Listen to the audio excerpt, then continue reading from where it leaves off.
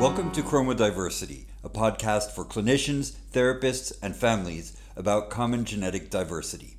In the first part of Season 2, you heard research about early age social and emotional development of children with common genetic variations that can be linked to higher rates of neurodivergence, such as dyslexia, ADHD, and autism. The second part features the lived experience of some remarkable individuals from different places around the world who happen to have a particular genetic variation in their DNA. They've agreed to share their eye-opening personal stories with you of what it's actually like to grow up with chromodiversity, some for the very first time. Hi, I'm Elliot Pollack, founder of MyXXY Chromodiversity Foundation, and I'll be your host. In this episode, you'll hear the first part of a conversation with Stephen Malherbe from South Africa. Stephen is currently the only known published author in the world with an extra 47th X chromosome, a common non-hereditary genetic variation, also known as Klinefelters in males and triple X in females. His book, Living with My X, is an astonishingly frank and deeply personal account of a man growing up and living with chromodiversity. Stephen is also the founder of a South African nonprofit dedicated to Klinefelters called XXY47. He has biked and driven thousands of miles across the country, speaking and sharing information with people from every walk of life. In addition to his advocacy work in South Africa, Stephen is a member of the Global Advisory Board of MyXXY Chromodiversity Foundation. Hello, Stephen. Thank you for being with us today. It's great to have you on the show. Thank you so much, Elliot. Stephen, one of your superpowers is an excellent sense of touch and kinetics. You're a professional practitioner of a kind of traditional Asian massage that can require years to master called shiatsu. How did you end up in this profession? I studied shiatsu a long time, 1999. I'm actually a printer by trade. I have a trade test and everything. I had a lot of problems with my back. I was told by a fellow massage therapist, maybe the way to get rid of my back pain is to go and study a form of massaging or one of these modalities. I moved from Johannesburg to Cape Town, where I went and studied shiatsu for 2 years. And thereafter that, I've done quite a few other things, Reiki, shiatsu, trigger point therapy, and so on. And that's pretty much what I do in between raising awareness for Klinefelter syndrome. How old were you, Stephen, when you found out that you had a genetic difference, and how did you find out? I was diagnosed pretty late in life, and people often are quite surprised. I mean, most people are, I think, are diagnosed at a much younger age. I was diagnosed at 17 years old. At the time, my mother must have gone to 10 doctors and said there's something wrong with my son because I've got an older brother. So she was doing a comparison of the two. So eventually they discovered that at 17 years old, after I had done so terribly at school, failing and just not getting it. That was when I was diagnosed. I was doing terrible at school, and brother and sister were doing pretty good. And I think that, and I was also very small. I think it was the sheerest, because of my size, was more of a concern. I was 4'9" or something. As I said, when my mom went to different doctors, they just said, "No, your son will grow." And she said, "Well, I have an older son who's about 5'7", so there's something that is amiss here." I suppose not blaming the doctors. They didn't have a clue. They didn't know what it was. And when we walked into a new doctor, we moved into a new area. And as we walked into the room, he literally had a look and he said, "I know exactly what's wrong with your son." And with that, he said, "I'm going to send you for a genetic testing." And we are known to have longer legs and longer arms. But once they put me onto a course of testosterone injections, in a space of 6 months, I literally went from 4'9" to 6'1", which was a problem because your bones and everything stretched and caused other problems later on in life. How did it make you feel when you found out? And do you feel differently about however you felt at the time now? I think partly because at 17 years old, you kind of you're still a youngster. You don't take it all in, even though the doctors didn't tell me what I know today. It affected me more that the fact that I suddenly went from short to quite tall. That was a good impact. What did the doctor say? Did you receive any counseling? Nothing. You know what? That is probably the biggest problem, I think, worldwide today, is there's zero counseling when people are diagnosed with it. I think doctors back then and even today are possibly clueless as to what exactly happens when boys are diagnosed with Klinefelter syndrome. So pretty much just said, I took the dose of injections once every 2 or 3 weeks, and goodbye. That was the end of that, which is not the right thing to do. In hindsight, what do you wish you had known? Besides the infertility, our bones are so much weaker. At the time of me being diagnosed, nobody gave any supplements for going forward for osteoporosis affecting the bones, but also osteoporosis and affect your teeth. People don't realize that bones and teeth are pretty much tied up together. And I've spent thousands of all the money that one has spent with broken bones and taking so long to heal. This is a problem with Klinefelter syndrome, is what we take months to heal. And in those months, it costs a lot of money because you could be losing work or production. I think the biggest blow with Klinefelter syndrome is the infertility. At 65 years old today, it still brings up emotions with it. Maybe society's to blame because we've been conditioned to believe man needs school, you have children, white picket fence. It doesn't apply to us. And this is why I think we are affected by the infertility far more than your average male.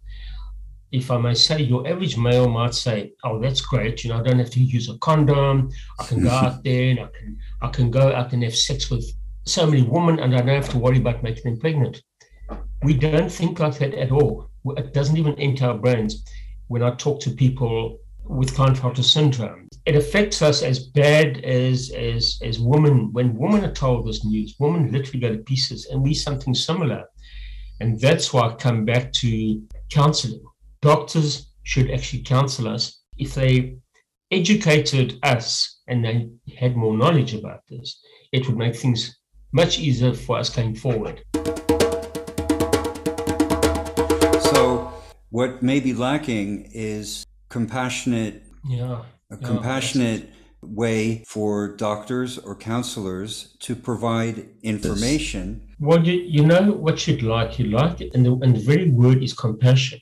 When Joe Stoke gets diagnosed with Klinefelter syndrome, and a lot of men I've spoken to have said they were driving down the road, their doctor phones and just says, oh, hello, John, you're sterile, you can't have children, and puts the phone down.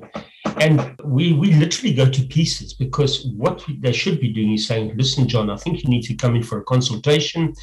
There's a lot more I need to tell you about Klinefelter syndrome. Sit in a room and go blah, blah, blah, blah. This can happen as you get older when you break bones, say you've got to take certain supplements and so forth. But you can't have children.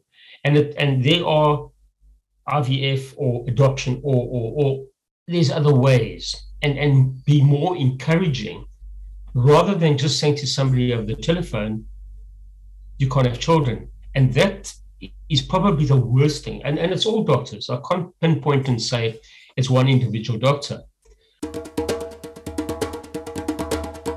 I was told when I was 25 and I was about to get married, the very guy that picked up my Klinefelter syndrome called me into his rooms and said, listen, I've got bad news for you. I don't think you're going to be able to have children. And I said, not possible. Why didn't you tell me this when I was 17? He said, I didn't know. So it was all relatively new in 1974. Do have a first memory of yourself as a small child? I was always very shy, very introvert. And I think Klinefelter's borders on autism spectrum. I think that often comes up. So as a child, I never fitted in, if that makes sense. As I say, I've got an older brother. He could kick a ball and it would go into the goal. I'd kick a ball and it would go behind me. It wouldn't even go near the post. I was a very shy. I would just kind of sit in a corner in the house, find something and be distracted by nothing even. So, and I think this is often, maybe parents should pick this up and immediately see there could be autism. I'm not saying that all autism people have got Klinefelter syndrome, or everybody Klinefelter has got autism. Yeah. But a lot of the times, if parents picked it up, that would be the starting point.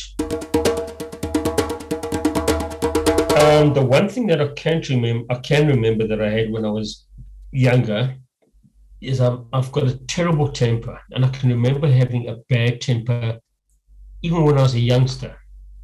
And apparently, talking to other Klinefelters people, we've all got very bad tempers, and I don't know why. I don't know why it comes up. I never struggled to have friends. I mean, I had male friends. They walked differently. They picked up things differently. And I think a lot of them, when I was at school, often they thought, a lot of boys thought I was gay, because our way is probably, because of the extra X chromosome, you've got that feminine side to you. I knew there was something amiss, but I didn't know what it was. And something, I couldn't connect the dots. And when you're hanging around with all the boys and you're playing in the street, it doesn't bother you. But when you see the behavior of those boys and you look at yourself and you think, I'm not like them. I don't do the same as them. I don't kick the ball the same as them or throw the ball. I couldn't throw a bloody tennis ball. I've learned now to throw, but didn't have a clue. So that made you very different when somebody threw a ball at you and they said, throw it back. And you threw it and it literally landed in front of your feet. You know what? It's embarrassing, but it's just one of those things. And then you realize that's how different you really are. But it's also an inner feeling that you feel.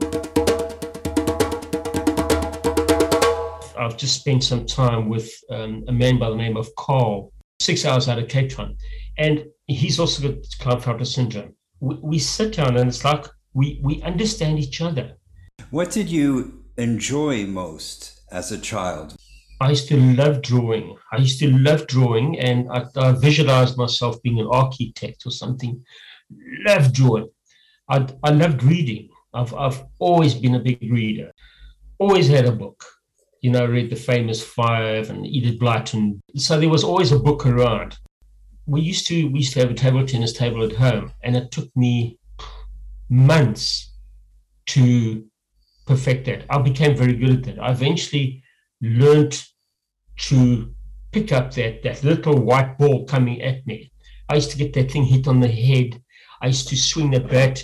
That ball was miles away from the bat. I eventually mastered it to the point of where I went to go play league table tennis for a club. But it took me a hell of a long time.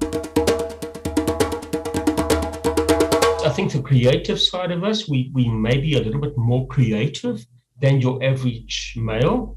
Probably one of the few positives. I say few positives. Look, it's having an extra chromosome and getting broken bones and having problems with your teeth and having problems with your health is not a positive. One thing I will say is that when it comes to girls or women, we seem to have a different conversation, and girls often like us probably more than your average male. Men would talk about cars and sport and probably sex.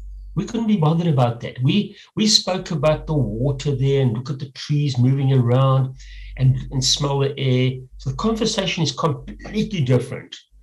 And it's something that has come up now recently that I see with other KS guys. We just have a very different conversation as opposed to our other male counterparts. Even movies we watch. I tend to watch a lot of foreign drama movies.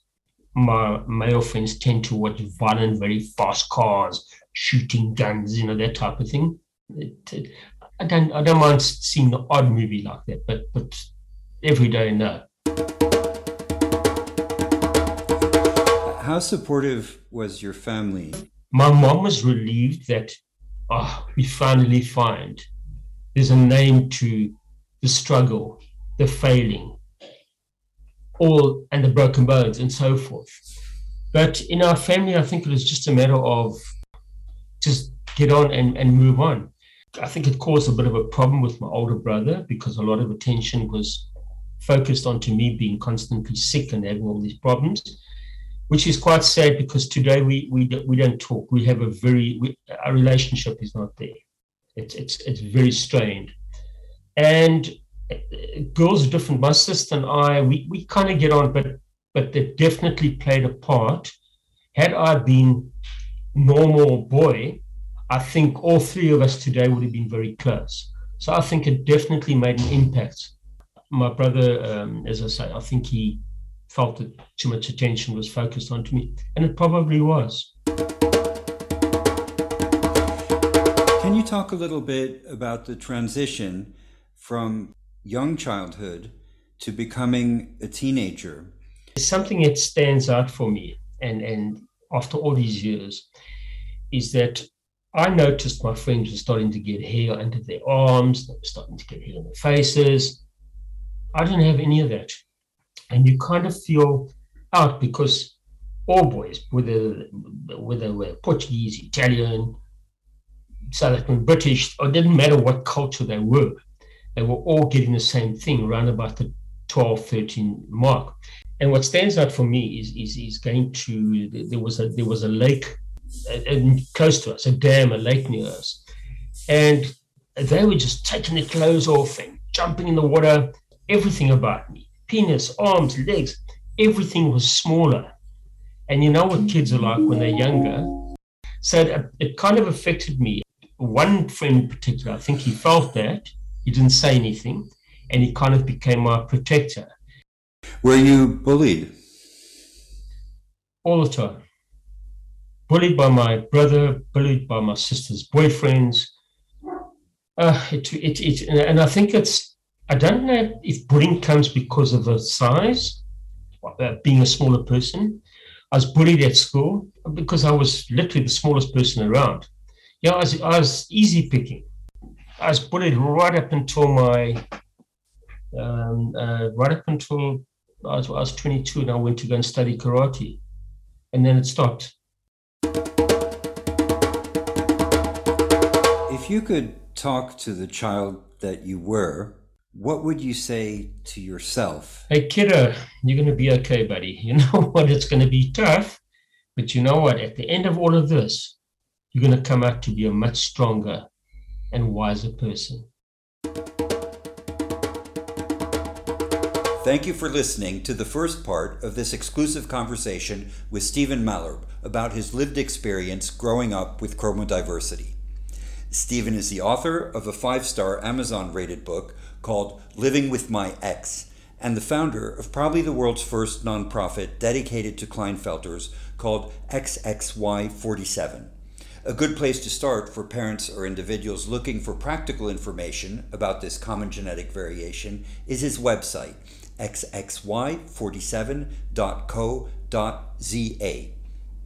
Tune into our next episode to hear the second part of our conversation as Stephen shares key takeaways from his lifelong experience as an advocate for people with Klinefelters. And don't miss its conclusion as he answers a surprise, unexpectedly revealing quiz.